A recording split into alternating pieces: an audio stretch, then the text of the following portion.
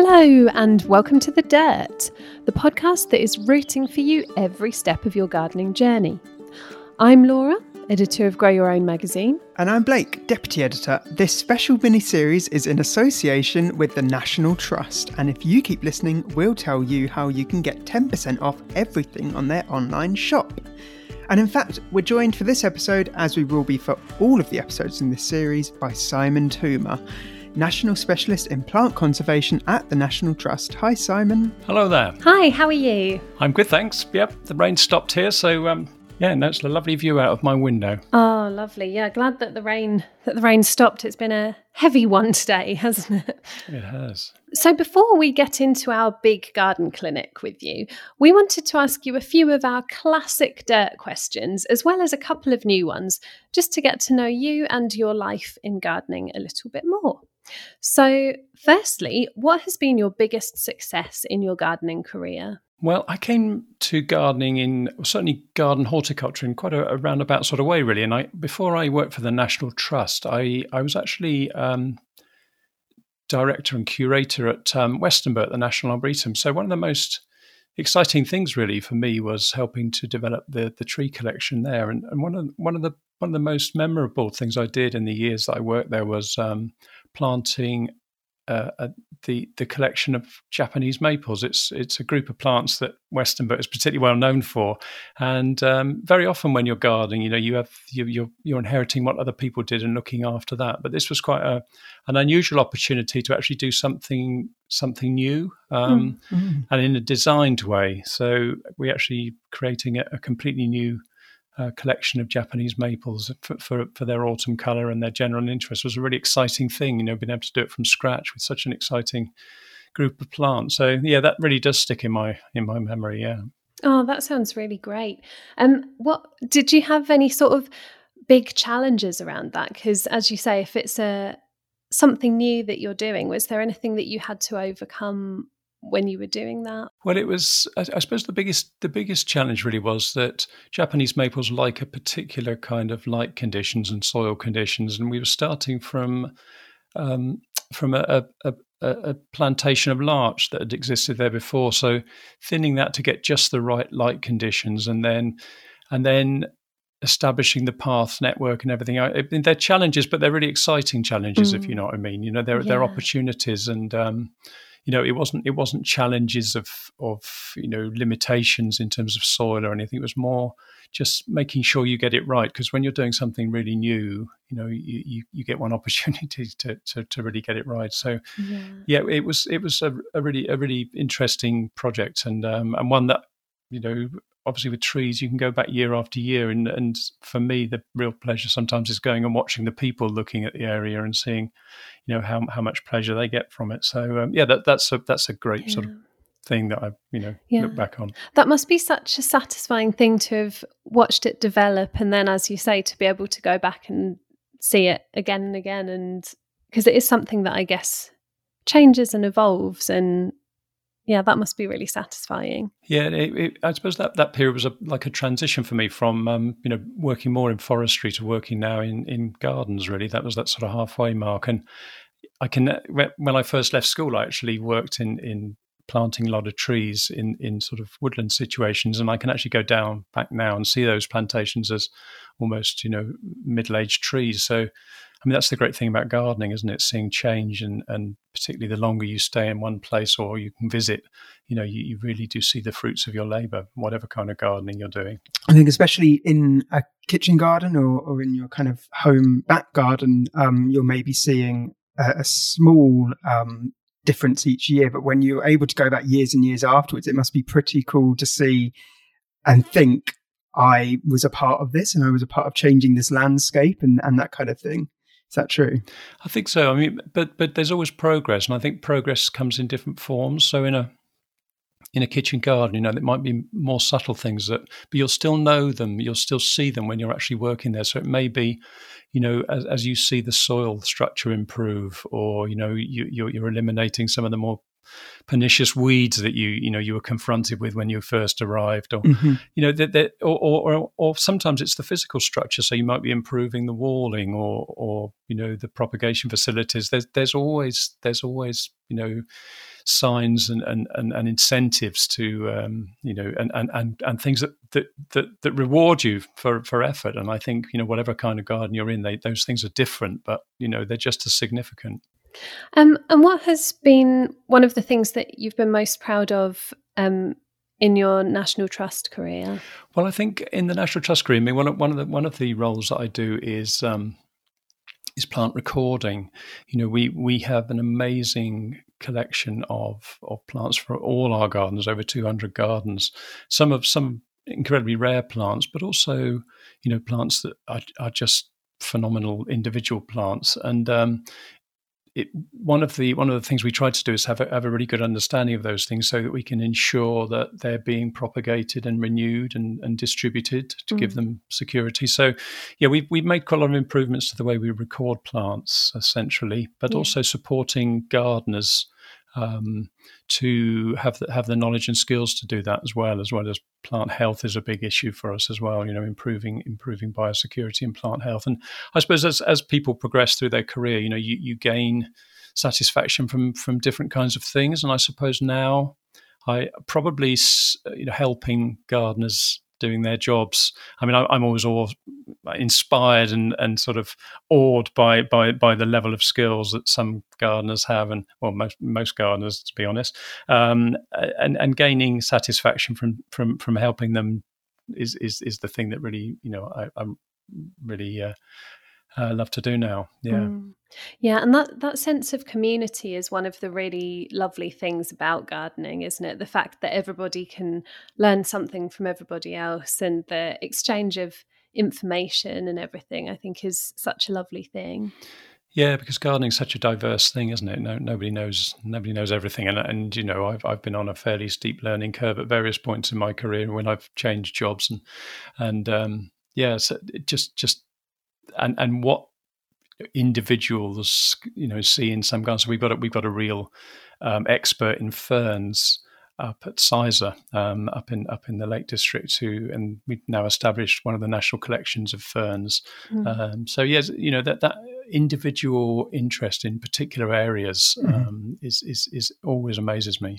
So not everything goes to plan. As you say, you've been on a steep learning curve, and I'm sure that's the same for a lot of people listening right now. So have there been any things that have really stuck out in your memory as being things that just didn't go to plan at all, that you perhaps learned from? Well, there's some, there's always lots of failures in all gardeners' careers. Yeah. I looking way back, when I was a boy, I mean, I started sort of my interest in plants and wildlife sort of predated really my interest in gardens. But I remember one of the plants that really fascinated me as a boy was I loved horsetails, Equisetum. I loved them because they also got such an ancient sort of prehistoric look about them, like some of the pictures you see about forests in the past. And I remember wanting to grow them. And sounds incredible, doesn't it? Because for most gardeners, it's the kind of bane of their life, horsetails. And I remember trying to plant them. So it's right. I don't know whether it's funny on that now or embarrassing, but I remember trying to plant them in my dad's garden. So thankfully, it completely failed because if they'd established, I'd never heard the last of it. But I tried to create a little water garden in the corner of a garden, but they wouldn't grow. Even though they grew everywhere else, they wouldn't grow where I wanted them to. So there you go. There's probably a fortunate failure from my gardening past. And also, was that a fail, or was that your dad intervening with not wanting that in his garden? Well, it could have been, but I think it was probably just my failure. Yeah, I think there's something really lovely about that, though, because I think it goes to show that every plant has an appeal to somebody. Yes. It might look like a weed to some people, but actually all plants have a redeeming feature, at least. Exactly. And it's all about where they are, as well as I love Herb Robert. I get it coming up all over my garden, and people come along sometimes and pull it up, and I have to tell them off and say, no, I like it there. I don't want it there, but I like it there. It's an amazing plant. And sometimes you just have to admire some plants, even if they're a bit of a nuisance. You do have to admire them for their persistence and some of their strategies of survival. Yeah. So you mentioned sort of your interest in horticulture starting, but who would you say was your biggest influence when you were getting into gardening? Well, it's my family wasn't, they weren't really big on gardening particularly. They were the kind of suburban gardeners who, my mum and dad, who mowed the lawn and had a border, but they weren't really what I'd call avid gardeners. But I think when I was a boy, particularly, I really wanted to get out and about, and I wasn't particularly keen on study or school. And I remember I spent a lot of my time on a farm when I was young, and that was the first time where I actually saw people growing crops to eat. That was, I think they were largely subsistence farmers actually, and then they never paid me, so I used to get paid in sort of eggs and vegetables and fruit and things, and I can remember sort of rocking along home on my bicycle with bags of vegetables as payment hung over the handlebars. So that was probably my first influence. We used to pick the fruit for customers, and but a lot of it got eaten on the farm, and that was, I guess that was my first sort of exposure to actually where your food came from and growing it as you needed it, and also the important thing about growing the things you want to eat yourself. It's not just a crop, it's actually grow what you like. So that probably that period of working casually on farms around where I live, or one particular farm, was probably the biggest influence. And if you could give any new growers one key piece of advice, what would you say to them? Well, I think, as well as what I've just said about grow what you want to use, what you want to I think it's probably to have a go and not be put off by all the things that you could possibly do wrong. And I think it's as true in gardening as it is in other things. I think we become so many pursuits and activities. There's a set of rules, and nowadays there's a whole set of equipment as well. And if you read too much before you jump in, you're just going to persuade yourself that you're never going to be very good at this, or you're never going to have quite the right equipment. And so I would say seeds, have evolved over millions of years to grow, and they want to grow. Plants want to grow. You'll never get everything right, but take advice from people who know. Read a few books, but don't also have a go, because you will have more successes than failures. So don't get put off by too much information. Yeah. Definitely. And what we always say on The Dirt is that one of the greatest things about gardening is there's always next year as well, isn't there? That if something doesn't go quite right the first time you try it, you get another go at it next year. Absolutely, and no single year is going to be right for all kinds of crops, is it? So you're never going to succeed every year with everything. You just got to grow what you want, grow a variety of things, and you will always have some successes and some lessons. I sometimes do work with young people, and they use the term fail to mean first attempt in learning. So there you go. It's I like that little saying, and it's true for gardening as it is for all other pursuits in life. Absolutely, yeah. Well, thank you very much for answering those questions about your gardening experiences. But now it's time for the Big Garden Clinic, where, Simon, you will be answering some of the burning questions sent in by our listeners. Okay. And if anybody at home is listening now and you have a gardening query that you would like us to put to Simon in future weeks, then get in touch on our social media channels, or you can send us an email on thedirt@growfruitandveg.co.uk. But we've had some already. The first question has come from, and I hope I'm going to pronounce this okay, Castery, who asks, how do you prune a cherry tree? Because mine is growing taller every year, but with fewer harvests. Right. So I'm assuming from that we're talking about, a harvest, a fruiting cherry tree. So they want to harvest the fruit. I think like pruning many fruit trees, the objectives really are for opening up the crown, getting plenty of light, space for the fruit to grow, but also for convenience of harvesting. A lot of apple pruning is there for convenience, really, and it's no good having fruit sort of 30 feet in the air if you haven't got any way of getting up and picking it.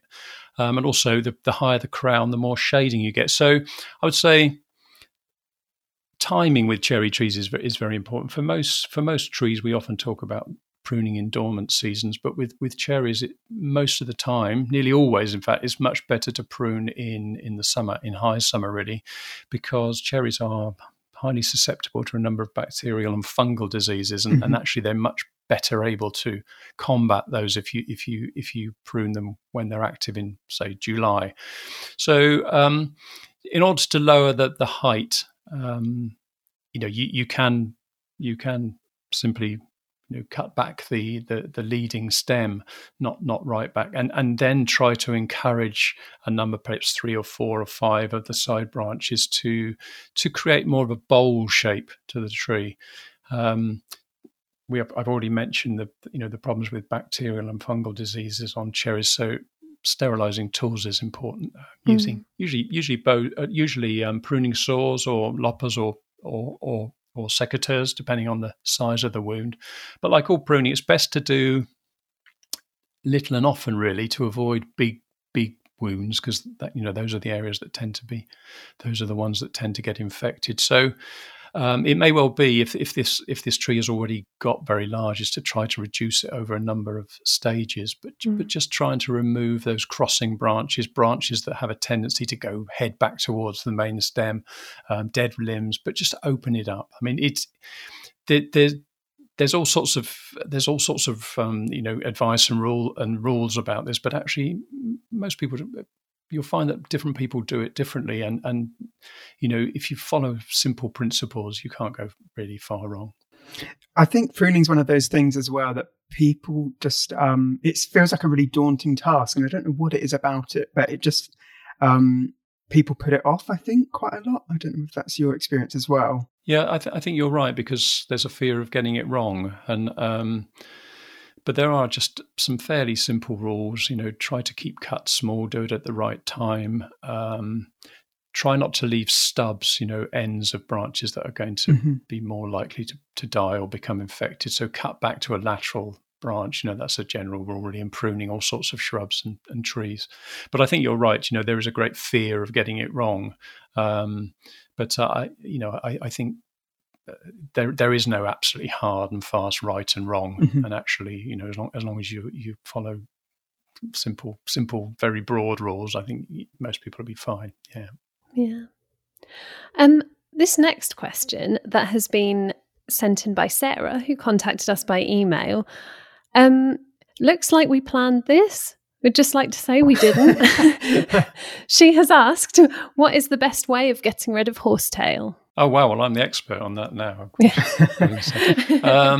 Well, actually, no, it's actually quite difficult. I often think it's a bit like bindweed. It's one of those things that, it's a very clever plant. It's going to do everything it can to not be removed. And it's evolved to have these big roots and persistent roots that are difficult to get out. So I think the two things are, you've got to be very persistent, you've got to be determined, and you've got to keep at it. You can dig out as much of the suckering roots as you can, but really it is about persistence, and it is about digging quite deep and trying to get as much of the root out as you can. But also, like bindweed, no plant can carry on forever without any kind of above ground photosynthetic leaves, basically. So if you do keep on removing, it will weaken it, and it will go away in the end, but you've just got to be really persistent and determined. So then our next question was sent in by Donald, who got in touch via email, and he asked, his email said, I sowed my tomatoes at the same time as my plot neighbours, and they had almost identical care, but mine ripened really late. There are still some fruits hanging on now, which are looking very sorry for themselves. So what might I have done wrong? Yeah, I know a lot of people struggled with tomatoes this year, didn't they? Partly because of disease. But the thing really the most important thing that determines ripening time is the variety. Different varieties of tomatoes ripen at different paces and different times, which is one of their benefits. If you want a succession of fruit, it is best to plant different varieties, but also how much sun and warmth they get. So it may well be that yours have been in a slightly different position. They've maybe got less sun, So it's not easy to know exactly. Also, if plants have been through a period of drought or stress, that can delay fruiting and development of the fruit and ripening.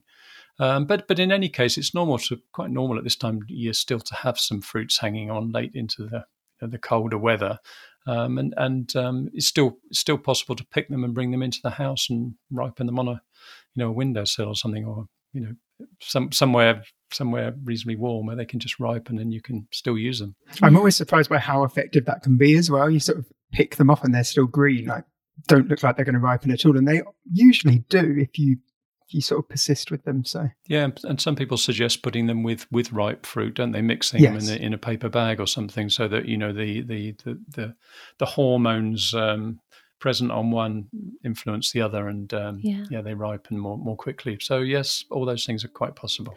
And also, if all else fails, green tomato chutney. There is green tomato chutney, exactly. Yes, that's it. Yeah. That's your answer for everything, isn't it? I know.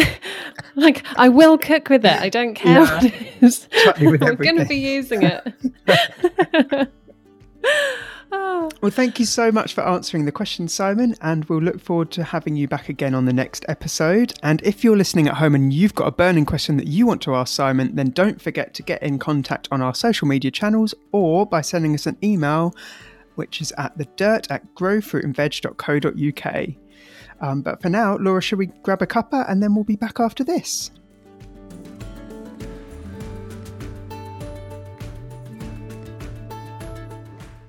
This mini-series of The Dirt is in association with the National Trust. The National Trust is a conservation charity founded in 1895 by three people, Octavia Hill, Sir Robert Hunter, and Hardwicke Rawnsley, who saw the importance of the nation's heritage and open spaces and wanted to preserve them for everyone to enjoy.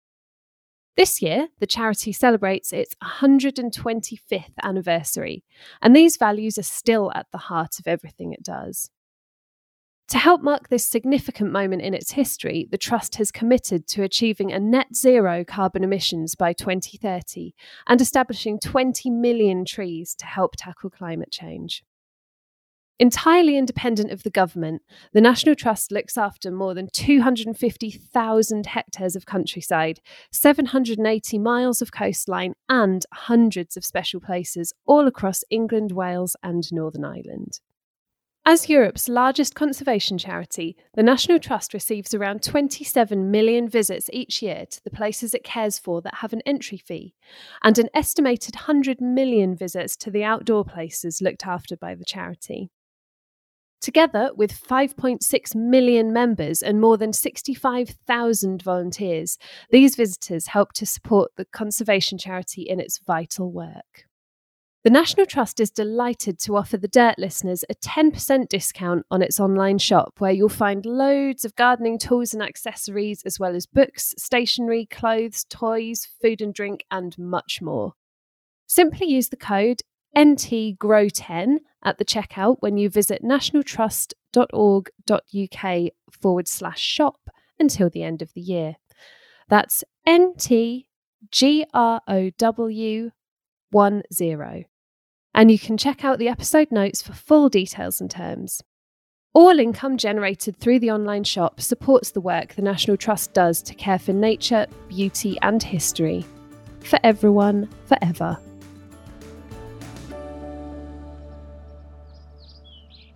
Hello Blake and hello Rose.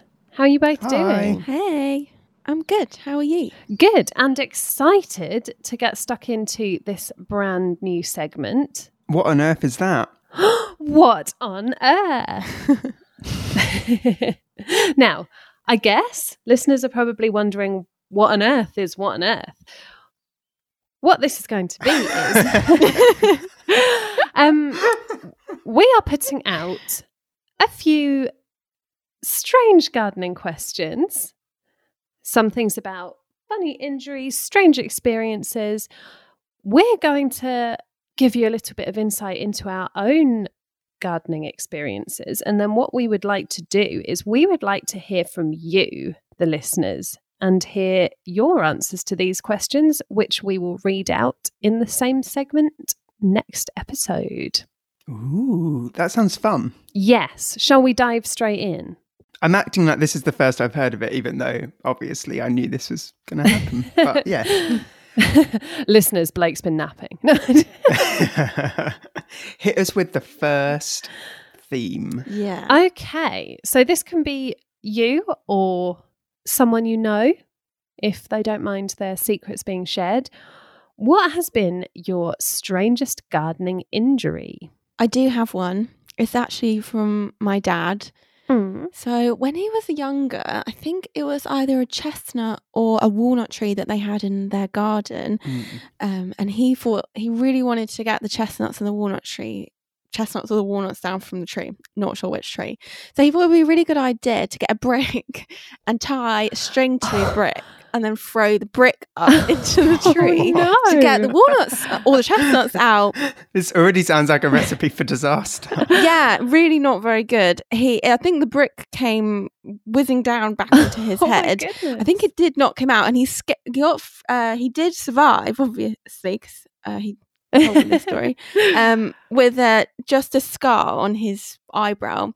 But moral of the story is, don't tie a brick to a piece of string and throw it up into a tree, because it's going to come back down on your head. Oh my goodness. Also, I'm not really sure how he had the strength. I don't think I could throw a brick into a tree. But... Also, the fact that it was attached to string just makes it more likely to come back at you, doesn't it? Yeah, so that's the only one I have to offer, but I thought... That is a really good one, yeah. Yeah.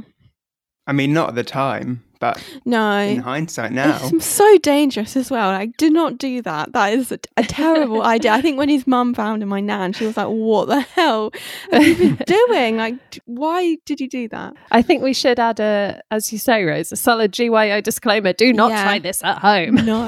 I feel like this whole section needs to be don't do this, because it's not going to go well. I mean, there must be a whole episode that we could do on clumsy dad things, because my dad has had so many gardening injuries, I can't even begin to tell you. I would say, though, my only one that really sticks out to me, and it's because, fair warning, it's a little bit gross.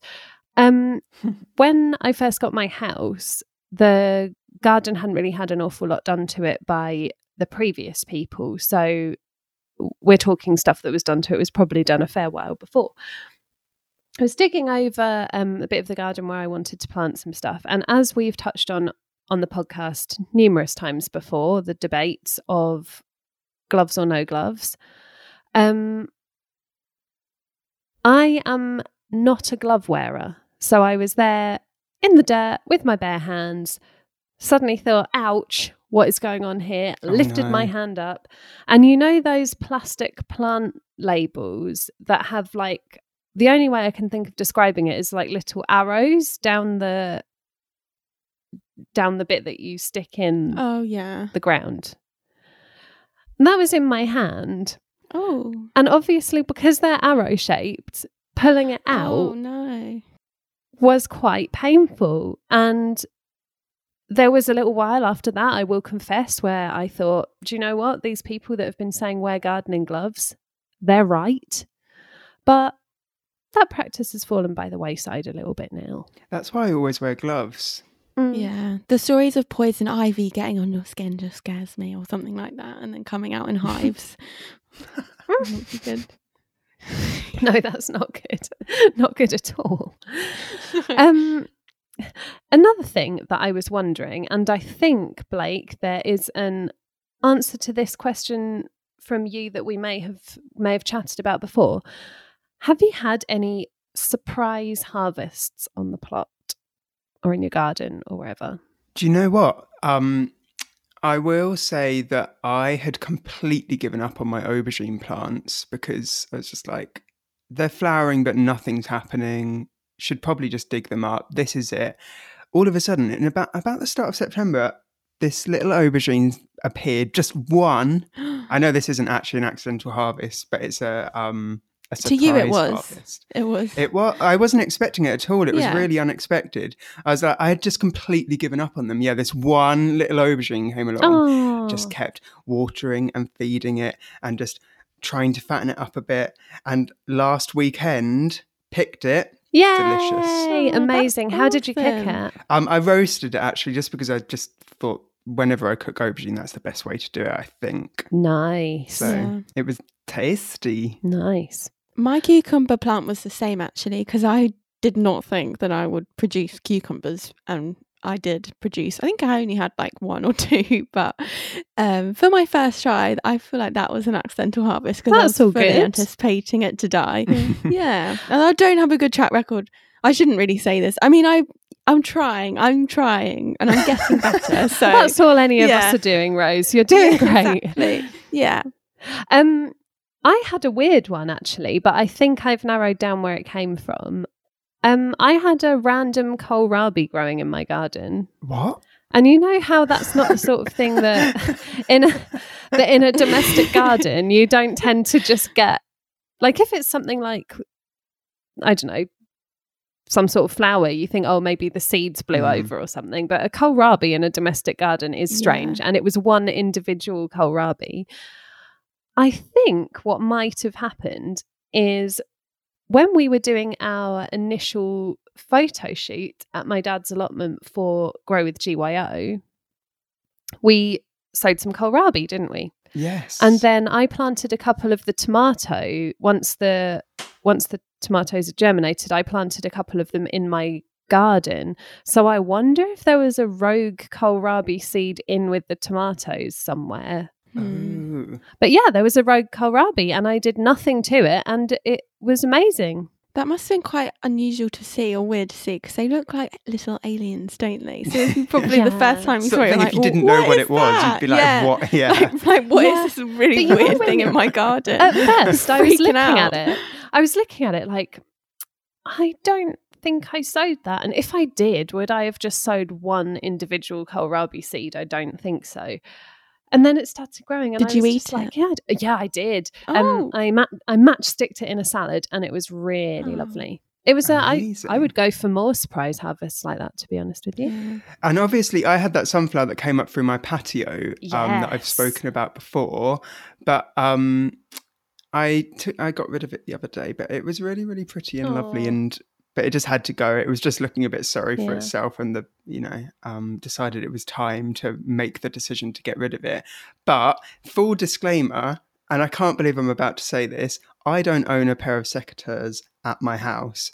So whenever all summer, whenever I've been getting rid of spent plants, I've been having to take out my kitchen scissors to do it. Oh, and I don't know why I haven't just bitten the bullet and just actually just invested in a pair of secateurs. I don't think you're alone though, because in our household, like I know. My dad's like, where are the scissors? And all the time they're in the garden because my mum, I feel like she always loses her secateurs, so she always goes outside with the kitchen scissors, and we have to go out like on a scavenger hunt in the garden to try and find the scissors. So I feel like for both of your families who might be listening, Christmas present. That is so true.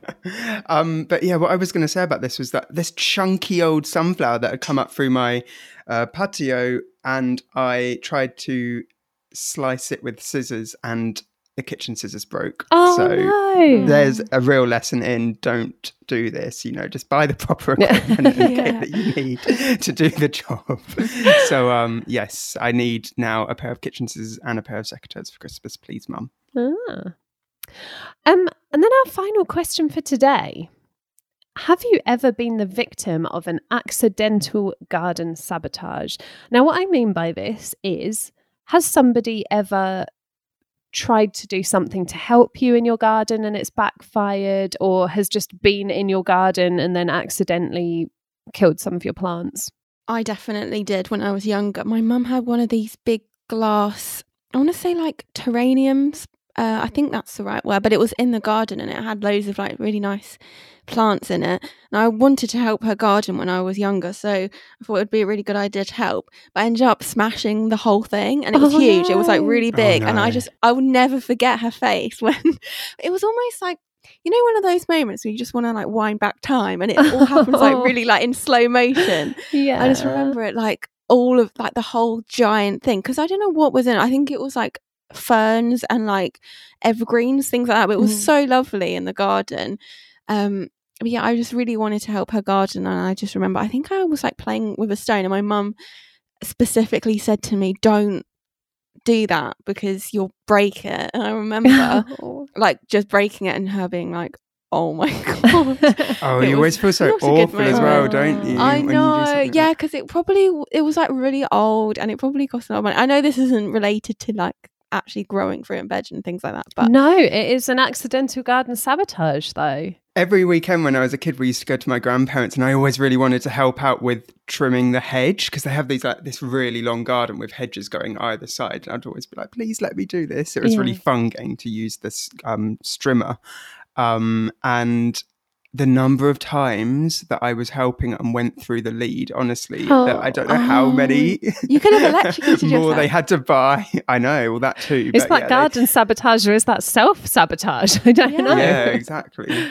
So, you always feel really guilty when you do something like that. But, you know, when the person's like trying not to be annoyed, but also you can tell that they are. Well, I'm going to flip the situation around, and I wasn't the sabotager, I was the sabotagee in this situation. Oh, I think I know what you're going to say. Yes, okay, because I messaged, when it happened, I messaged everybody. I was like, is this an appropriate reason to make somebody move out of the house? I don't know. It was the beginning of the season. And you know that point when you've got your little plants in, they're past seedling stage, they're going great guns, and there's always one that is a bit of an overachiever, doing a little bit better than the others at that point. One of my tomato plants, particularly beautiful, a lovely beefsteak one. The plant was beautiful. It was the first one to get flowers and tiny little fruits on it. We were in the garden. One of our neighbours has a little boy and had a footballer come over the fence. I hadn't paid much attention to it, so I was just in the garden there. My partner was out there with me. He decided that he was going to relive his football playing youth. You can see where this is going. Decided to do an elaborate like goalkeeper drop kick style thing with the football. Only it didn't go back over the fence, did it? Smashed straight into my tomato plant, sheared it completely in half. Oh, God. I was like, I need some time. The worst thing was he felt really, really bad about it. But there is a happy ending to the story because you know what I'm going to say here because we talk about it so much, but because I neglect to pinch out side shoots most of the time, the bottom half of the plant carried on growing. And also, I experimented with rooting the top half, which also rooted, so ended up with 2 tomato plants instead of 1. You're the real winner here. It was meant to happen. I mean, was it sabotage or not? I don't know. Do we think that was sabotage? I feel like the universe told you to... It all worked out for the better because you got more in the end. It did. This is true. And you're finally at peace with it now. You're, I can speak to him again, if that's what you mean. You've accepted, you've moved on, you've moved through all the stages of acceptance. Yeah. I just want to say, this reminds me of, do you ever used to watch that show as a kid called Trapped with like the secret saboteur? It reminds me of that. Someone's like going in your garden, like you've got a challenge, you've got to sabotage, but can't know it's you. Yeah. Oh my goodness, maybe we should bring that into a later series of the Dirt. I don't know how exactly we'd do it. Set someone like a challenge, like your challenge this week is to go around and steal someone's cucumber plant. Actually, no, don't do that. That's a really bad idea. Yeah, we're giving bad advice at this point. Yeah, no, don't steal. What on earth, Rose? What on earth? Yeah. What have I become? Well, this has been really, really fun. But now, listeners, we want to hear from you. We would love to hear your funny garden injuries, your surprise crops, and your garden sabotages. I bet there are some really great stories out there. Yeah. So get in touch either via email or on our social media channels, and we will read the best ones out on the next episode of The Dirt. But for now, we just have a little winter garden checklist for you.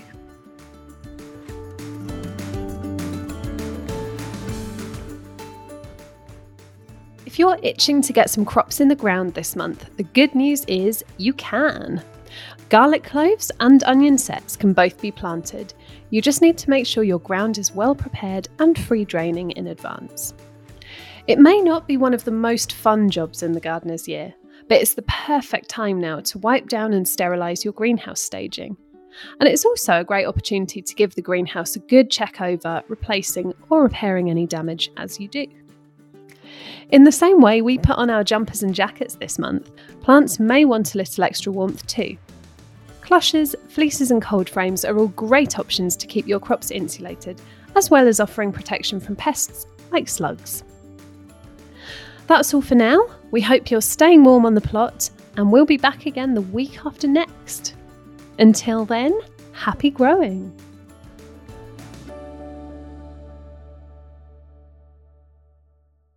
Thanks again for listening to this mini-series of The Dirt.